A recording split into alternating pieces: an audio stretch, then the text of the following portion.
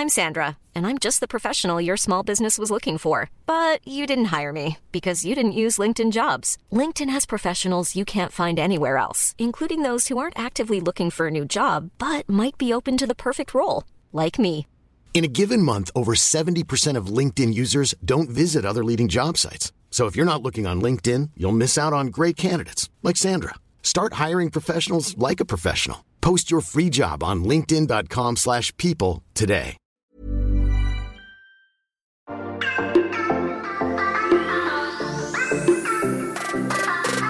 Hello and welcome to Move, a podcast which is hosted by me, Jamie Lang, and my business partner, Ed Williams. Now, in 2012, Ed and I founded our confectionery business, Candy Kittens, a business which I'd actually dreamed of having ever since I was 6 years old. And honestly, we wouldn't have achieved half of what we've been able to without all the amazing tips and advice we picked up along the way. Move stands for motivation, opportunity, vision, entrepreneurship. And each episode of the podcast, we're bringing you the stories of founders, innovative thinkers, entrepreneurs and winners who show us all what's possible with hard work and focus. So whatever you're moving towards, we hope today's guests will open your eyes to what you can achieve. This is Move.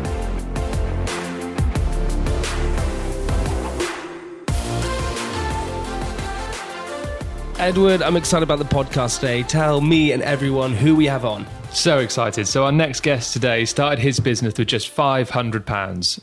Launched the company totally through social media before social media really existed.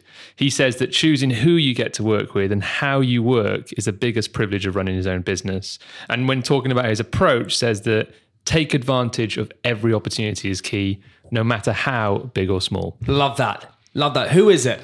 Today's guest is the founder of House of Holland, British fashion designer Henry Holland. Do you know what? I feel like I'm very fashionable. I feel like I wear cool clothes. I feel like you dressed up today for the occasion. Yeah, I feel like I'm ready for this podcast, mentally and fashionably. Let's do it. Henry Holland.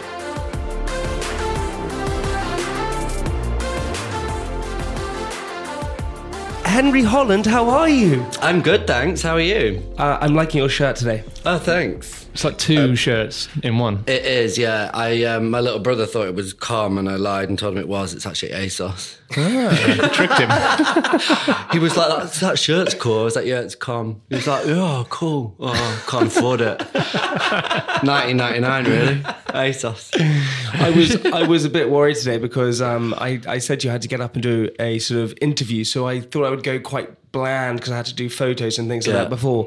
But then I had to rush from there. I couldn't have time to go home. So I thought, I'm not going to look that fashionable today. And I was worried that you would walk in the room and go, yeah, you would think in your head, he's not that fashionable. So I was freaking out a little bit. Well, that would make me a complete douchebag. But so I'm glad we've started on how you perceived me before I arrived. But you've got the next hour to change our minds. Yeah, okay, yeah. I mean, that's how I approach most meetings in life. Yeah. I overshare until people like me. But when you were younger and you were growing up, were you always interested in fashion? Were you always aware of what looked good, what didn't look good, what you liked and what you didn't like? Or did it kind of grow on you as you grew up?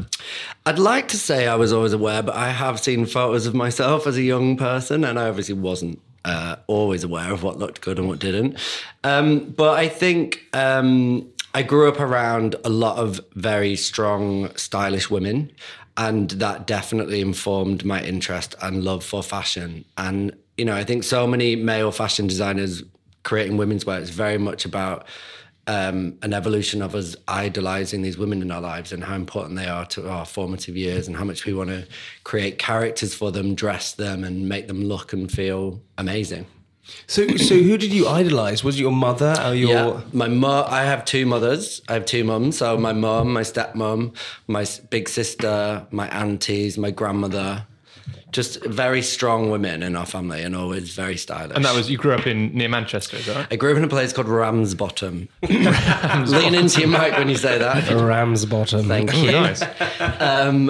Which people don't often say out loud, but it's true. I grew up in a place called Ramsbottom, which is, you know, there was never ever talk or the idea that a career in fashion or anything creative particularly was available to me in Ramsbottom. When I was at school, I did one of those multiple choice quizzes in careers class. Yeah, I did one of those. Yeah, what did you get? I got marketing. I got fishmonger. Because I said I liked animals, people, and working outside. They thought Obvious choice, yeah. Mongo would What be else? the best thing. But it's interesting that you say that, Henry, because we spoke to one of your good friends, Laura Jackson, and she was talking about the same thing, that when she grew up north, and it was quite hard because you weren't, for some reason, the ideas of going to television or being a fashion designer or being these kind of things that I suppose... I don't know how to put it, it'd be a sort of London sort of place, sort of workplace. That wasn't on offer for people up north for some reason. And it was almost like it was too distant to even reach out for. Yeah, I think so. Like, I applied to university to study journalism from being up north, and I came down here, and it wasn't till I arrived in London and I went into student halls, and it was halls that were shared by Central St Martin's and London College of Fashion, and I was at London College of Printing, that I realised that there was an entire industry and courses and degree courses in fashion that were available. So then I tried to change after 4 days to a fashion course. But yeah, it just wasn't talked about. Yeah. And that's definitely not, even at my sixth form college, it was very much like more traditional university-based topics. I think like media studies was a thing. I did that at A-level. Yeah, I did that. I did drama. I was always one of those kids who I never really performed well at school, and I was dyslexic and things like that. And I was told that I was actually told I just did a dyslexic test, and I passed it, or however you pass it. I went back into my schoolroom and I said to my teacher, my English teacher, said, also, I passed the test. Why am I bad at spelling? He went, well, Jamie, you're just stupid. That's what he said to me. Yeah, and so I was kind of pushed into this area where I just thought I was stupid. I think that happens with a lot of kids. But at school, were you the popular one? Were you the flamboyant one? What clique were you in? Well, I went to an all-boys school from being 8 years old, where the female teachers told us to call them sir, just because it was easier, quote unquote. No. Yeah. It was archaic. Yeah. So weird. Because we had maybe like 2 female teachers and the rest were male. So you every couldn't now and possibly again, distinguish them, so you don't just call them sir. because we're complete idiots and we can't tell a man between a woman. So I was there until I was 12, and I hated it the entire time I was there, but it was the family school. It was a school that all of the men in my family had been to. And so it took me getting pretty severely bullied in my first year at the senior school before I was allowed to leave. In terms of that, so because I've spoken to a lot, and I've both spoken to a lot of people who went through that process of bullying and things like that at school. And, thank God we're in a sort of situation today where people are sort of really sort of trying to clamp down on those things that are happening in school. As a young guy going through that, what did it make you feel insecure? How did it make you feel as an individual? Yeah, in the end, I just kind of, I shut down, really. I was very much a loud, probably quite flamboyant kid. I was very artistic. I wasn't really into the academic side of school at all. And so that school just didn't work for me. Similar kind of, it sounds like a similar kind of vibe to what you went through, but they would, kids that were good at art were the stupid ones, or, kids that didn't play football were just weird. And I was just like, okay, I'm sporty. I just don't like that particular sport. But they couldn't really get their head around it. So it was just a very, macho environment, which just really didn't work for me at all. And that is the problem that is happening so many times, is that it's so true. Like you're told to follow a certain route, a certain road, and if you're not good at the maths or the geographies or the histories or things like that, then you are told that you are not quite right or you don't fit in. And so I suppose that your confidence was probably then knocked as you were growing up, and you probably just didn't really think you were good enough. Yeah, absolutely. And then I went to an amazing school where I went from 1,000 kids in a school to 55. And so I literally went from like little fish to like huge fish. It was great. Shark in a tiny little pond. So, and then I was at this really small independent school where I met the girl that I started my business with, age 12. That's amazing. That's incredible. So you started your business with your friend who met you when you were 12 years old. Yeah. So how did that? So you guys both went off to London together, or what happened next? So I moved down to London. I came to university here, and then Agnes Dean, who's the model, she was one of our friends from up north, and she used to come down on modelling assignments and share my single bed in student halls, which was horrific. And then our other friend Jessica, who was kind of like the third kind of bestie, I suppose. She was working in a shoe shop, and after a while of us being down in London, she was like, "Oh, this is shit. I'm following you down. Coming to London." Yeah, I'm coming to London. So she came to London. First of all, she started working at Aggie's modelling agency, and she was there for a bit. And then I was working in magazines. And then when I decided to set up the company, I think I set the company up sort of late 2006, and she started on her birthday, she loves to remind me, April 25th in 2007. But it's also interesting, right? Because a lot of people talk about this whole point that, when you go into business, right, you should be very careful who you go into business with because, you can go through troubling times, they can be hardships, and everyone always wants to go into business with their best friend, because I think that's correct. And in fact, most of the time those fail. However, yours hasn't. What is the secret behind that, would you say? Well, she no longer works for me.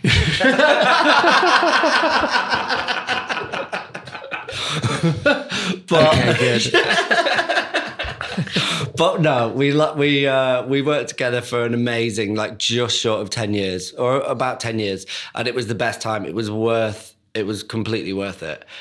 People always say don't work with your best friends, and I completely disagree. I think for me, the biggest privilege of running and owning my own business is getting to choose the environment that I spend the majority of my time in. So if I get to spend the majority of my time with some of my best mates, creating something together that we feel passionate about, invested in, and, over and above it being like a salary at the end of the month, that's so much more rewarding for all of us. And then at the same time, it's good fun. It's so interesting because, and you were a guy from Ramsbottom, you had your friends up there, and as you said before, you had no kind of into this world of fashion or journalism and all these kind of things. And so what kind of gave you the drive? What was that moment when you went, right, I'm going to now move to London, I'm going to go to college there, I'm going to study there at London College of Printing, and go and follow this dream? Did you know what you wanted to do, or did you kind of sort of guess in a sense? I knew that I wanted to be in that world, and I didn't really know what it looked like or how to access it until I got here. And so I came down, and I literally was just willing to do anything and everything for anyone who had the word like fashion in their business on their business card or in their job title. So I came and just did work experience internships because from my perspective, I'd chosen the wrong course in doing journalism. It wasn't a fashion course. I hadn't I'd gone to. Was it ever going to be the right course when you sort of set out? Was it the right course? Or yeah, I think when I chose it, I thought it was the right thing to do, and I got some really good advice actually, which I still think was the right advice, was to not go too specific for that part of my education so that I could then adapt those skills. I'm so sorry, I've got like a frog in my throat don't today. worry, we have it as well. I'm coughing all over the place this morning. Just cough away. So you've given it me. Yeah, okay, I'm just going to keep coughing as well. Just cough away. So glad I came. And so it was about learning a skill that I could then utilize into different fields. So, this person was like, go and learn how to write, go and be a journalist, and then you can write about fashion for the rest of your life, which I think is incredible advice, rather than, specifying too soon and then being kind of pigeonholed. And so that's what I did. But at the same time, I realized that fashion was really where my heart was and what I wanted to do. And so I just went out and I made tea or, carried bags or, did the Starbucks run for anyone who would have me, basically. And I basically made all of my experience around my degree course. I built fashion qualifications outside of my course. So by the time I graduated, I finished my last exam on the Friday and I was a fashion assistant full-time job on the Monday. That's insane. Amazing. And then you end up as I was fashion editor, is that right? Yeah, I was at Smash Hits magazine. Okay, so yeah, not the highest echelons of the fashion industry. But it doesn't matter, but you started. But the word fashion was in Was the there, title, yeah. And then my boss left after I'd been there a few months. And yeah, they made me fashion editor. So I was 21 when I was fashion editor of Smash Hits. But that's what's interesting, right? So you had this work ethic that you were like, right, I'm just going to go and be, and we've spoken to a lot of people as well who had the same sort of style as that, being available and making sure that people realize that you're available and that you want to work hard and you're going to be there. Where do you think that work ethic comes from? Is it your family, or did you kind of go, this is my escape from Ramsbottom, I need to work hard? I don't know. I've always felt like I'm more motivated by my mistakes than I am my successes. And I think choosing a degree course, because I fucking hated education. And by the time I got to university, I was like, I can actually now study something that I have any interest in. Like, who gives a toss about Pythagoras? When am I ever going to use it? My favourite is when your maths teacher's like, well, you can't walk around with a calculator in your pocket all your life. Now I've got iPhones. I'm like, fuck you, bitch. Actually, I do. But yeah, so I finally got to university and I was like, I can study something that I actually care about and like I'm going to want to go in every day. And on my first day, this like stuffy professor stood up there and he was like, so when you graduate from here and you go and work at your local newspaper and you go and work in the newsroom, and I was like, oh, again, I was like, no. I was like, when I go to magazines and I, go to parties for free. No, I'm kidding. There's a lot of that. But you talked a lot about kind of the getting out there and interning and just grabbing any experience you could. Lots of people, I think, understand the concept of doing that, but then going out and getting after it and doing it, I think, is a different thing. So you were out there all the time. Yeah, I just utilised any contact I had. I ended up in teen magazines through a girl that my sister went to school with, sold advertising for that publishing house magazines, and they started this new teenage version of Heat magazine called Sneak. Don't know if it was around. I think I remember it. But it was basically Heat, but with incredible features like blinging or minging, or where we'd like rate what people wore on the red carpet, and it was either blinging or minging. And was that you who came up with those titles? I didn't come up with that title. I can't claim that, no. But I was populating those pages for sure.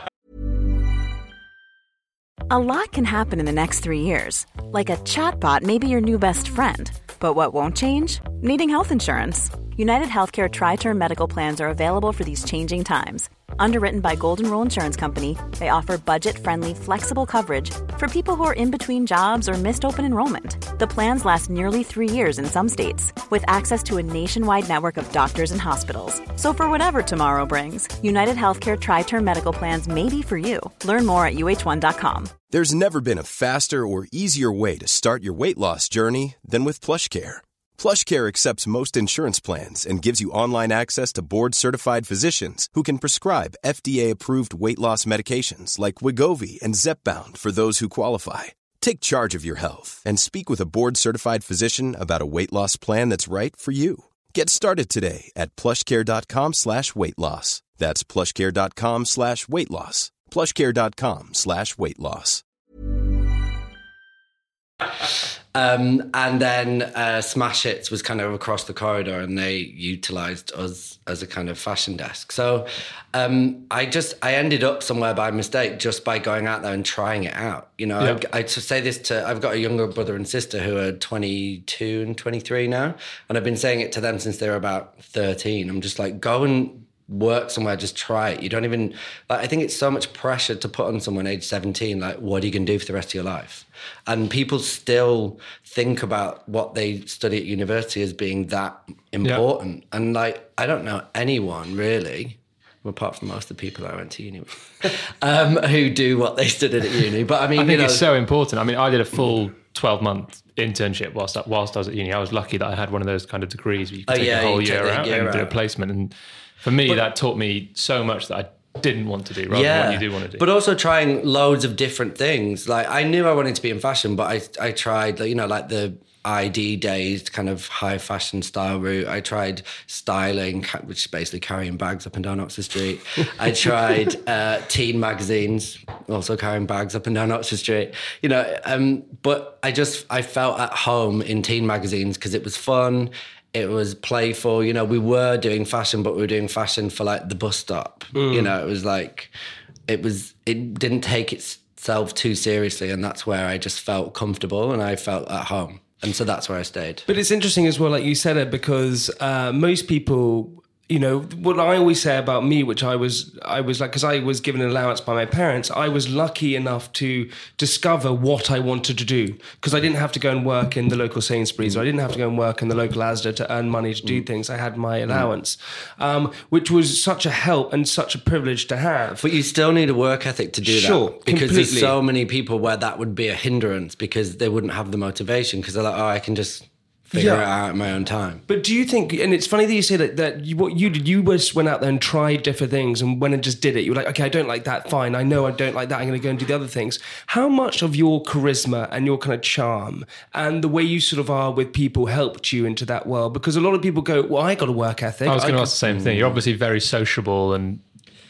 that, you know, is a huge help. Yeah. Henry's getting very awkward and nervous now as he sits. Got a massive bead on. This is where I talk about how incredible I am. No, but just if you had to sort of separate yourself from your own body and just see you as an individual, you know, that is what you are like. And how much does that help in that world? It definitely helps hugely, and I can answer this more from the perspective of me now working a lot with interns. Mm-hmm. So, you know, if I have an intern that spends some time with me and, you know, I get to know them on a personal level, you know, I get to know who they are, what they're about, you know, they've got that charisma and they become part of the team, that you start to notice them when they're not there, and then you start to kind of feel that there's a gap in your team when they're not there. And that's what you have to do in a way of making yourself indispensable. That isn't necessarily about carving a role for yourself. It's also about carving a place for yourself in the team, in the wider team, in terms of the personality, in terms of, you know, not going out for drinks, but, you know, just being a part of the team that's creating but there is that as well, you know, there's that social side where you said in many interviews you made you made a lot of your contacts just being out there in the social scene, either in nightclubs or parties where people are up to have a fun time and you can go and chat to them, whatever, and that's kind of the place where you actually make most of your connections, isn't it? Yeah, well, for me, because I was pretty much the plankton on the bottom of the pond of the fashion industry at that point, you know, I was like, Topshop wouldn't lend me clothes because I wasn't deemed, you know, highbrow enough. So the place for me where I got to mix and kind of become a part of that higher fashion world was on the dance floor at nightclubs. It was, you know, because we were all socializing together and nobody gave a toss where you worked or what you did even. It was just like you became friends with people because you had similar interests, because you dressed in a similar way, like the same you would do as, you know, anyone growing up. And then when I did decide to create my T-shirts, that world basically was where they were born from. I made those T-shirts to wear to those nightclubs, and from, you know, that feeling that I'd picked up from being out there and that style that people used to wear when I was going to certain club nights, etc., and the people that I was hanging out with, it made sense to that community. Mm-hmm. And so when I made them, it kind of resonated with that higher and where fashion. did the kind of initial idea come from? Was that, sorry, had you always made your own clothes? Is it always something you kind of looking at and fancy to go at? So it came from, so when I was doing all of these teen magazines, it was the time when like Paris Hilton, Nicole Richie, the Olsen twins and Lindsay Lohan were literally our bread and butter. I used to spend 9 hours a day looking at pictures of them. You know, had they got thinner? Had they not? Were they drunk? Were they not? What shoes were they wearing? Where can I rip them off in New Look? That was literally my job, right, for 7 hours a day. And I used to buy all of these spoof kind of slogan T-shirts off the internet. And I had this one of Paris Hilton's face that said Air Mattress, like H-E-I-R. And then when Mary-Kate went to rehab for anorexia, I had one that said "Save Mary Kate," and all of these like kind of commentary on popular culture situations. And I used to buy them in bulk all the time, and that was kind of my wardrobe staple. That and any pair of jeans that was the same colour as a highlighter. I looked like an idiot. Let's face it. The new rave years, we all remember it, guys. Anything and everything you owned was around your neck, and you looked like you were sponsored by Stabilo. And then, so I created these, and then, so I was like, oh, it was this ongoing joke amongst my friends, like, oh, I might do some T-shirts for myself. I might create some, and it was like this ongoing joke being like, yeah, right. And then I created two. One that said, buy this Colleen. Do you remember when Colleen Rooney was literally pictured outside cricket on a daily basis with like 75 shopping bags? I made one that said, buy this Colleen. And I made one that said, love me some Lohan. And a friend of mine was working at Heat, and she did this feature on slogan T-shirts, and she was like, I'll put them in. And so I put my mobile phone number as the stockist inquiry. It's still my number today if you get the back issue. And I was like, right, that's it. And I made, I think, like 150 of each. And I literally sat by the phone and I was like, this is it. I think I sold like 4 total. And for years, they were actually propping up my broken bed. So that didn't go so well. So then it became this kind of ongoing joke amongst my friends about like, oh yeah, put that on a T-shirt, that'll sell. Lol. This was pre-lol actually. And one of my, I was having lunch one day with one of my friends who was Gareth Pugh, the fashion designer, and he was like, I can't remember what we were talking about, but I was like, oh, I'll put that on a T-shirt because that'll sell. And I did, and it did. So it was, and I think it just kind of, again, it was, we were sat outside at a friend's house on our way to this popular club night called Boombox at the time. And we were just sort of pissing around, like rhyming designers' names, and they were getting increasingly filthy and rude. And the ones that we settled on were Yoo-Hoo Gareth Pugh, Get You Free Con Giles Deacon, Cause Me Pain Hedy Slimane, and Do Me Daily Christopher Bailey. So those are the original 4. And I made 50 of each and just gave them out to my friends. And they were very much in that new rave style. You know, they were very bright neons. Sorry. And just the kind of things that I wanted to wear. And so I just handed them all out. But I love that. But also what is so interesting, right, Henry, is that you were a writer putting words on clothes. Yeah. And that's what's so insane, that you were combining your journalism and your sort of smart, witty behavior in that with something else you love, which was fashion. And what happens all the time is subconsciously, without realizing it, the things that you were good at, you're trying to put together. And how important was it for you to kind of stay true to what you believed and what you liked and what you would wear? Because that's quite a hard thing, because you're like an artist who're going, this is what I like, but perhaps no one else is going to like it, but here you go. Yeah, well, actually, it's funny you say that, because I've always said that it was a gradual step that I went from being a writer or a journalist to being a designer, because I just wrote on clothes. I didn't design a T-shirt. You know, I used to buy them from American Apparel and print them, but it was very much I used to use my writing skills and write on fashion. And for me, yeah, because I didn't foresee it becoming a new career for me. You know, it was very much just a hobby. It was something that I wanted to do. And so the idea of me creating something that I wanted to wear was just really selfish. That was the point of me doing it, really, so that I had some stuff that I could wear that was new to Boombox every week. And at what point did the hobby become the career? So that was in sort of around September. And I gave... And this is in 2006, 2006, right? Well, yeah. I didn't incorporate till 2007. So if HMRC are listening, get me later. Sorry about it. 3 months. But yeah, 2006. And I gave them out to my friends who... Obviously, everyone who was featured on the T-shirt, although I wasn't friends with Christopher Bailey at the time. And so one of those was Gareth Pugh, and I gave him one of each T-shirt. And I went to his show, and I was sat on the floor, like in between rows. And one of his mates was like, "Oh, Gareth's got one of your T-shirts on today." And I was like, "What?" And it was literally because he'd been in the studio all night and hadn't had a chance to go home and get changed, that he was still had on the Yoo-Hoo Gareth Pugh T-shirt that he'd worn the day before. And that must be an insane moment, right? For you? Yeah, I was bricking it. Yeah. Because I was like, I wasn't prepared for anyone to like see it in that sort of environment.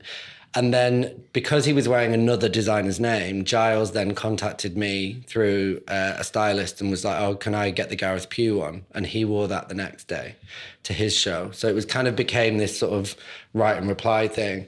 And then the day after that, I was back at my desk at a magazine at this point called Bliss, teaching 15-year-olds how to snog. And you were fashion editor there as well. I was fashion editor there, yeah. And I got a phone call on my mobile and it was like, oh, hi, Henry, this is Sarah Moore from American Vogue. Can I talk to you about your T-shirts? And I was like, what the fuck? Oh, you said you're just sitting at your desk and that happened? Yeah. Okay, and so she called and then what did you do? You were like, okay. So I literally just stood up and walked out of a meeting, I think, with my editor. I was like, fuck this. I am made, mate. So that was at Fashion Week. So that was the September. And then in November, Lulu Kennedy asked me to do something at Fashion Week the following February. So I handed in my notice, finished at the Christmas holidays, did my first on-schedule fashion show February 16th. And you started selling them straight away? Yeah. So because I didn't foresee that anybody would want to buy them or sell them on my behalf, I very much approached it like a kind of DIY, very much like musicians did at the time, on MySpace.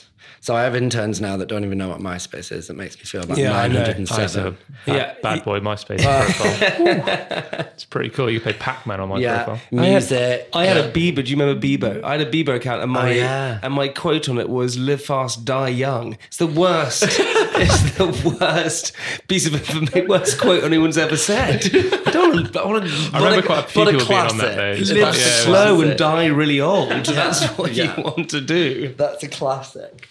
But yeah, it was when musicians were kind of promoting themselves on MySpace and getting quite big followings and traction. And so I just posted them on my wall on MySpace with an HTML link to a PayPal purchase.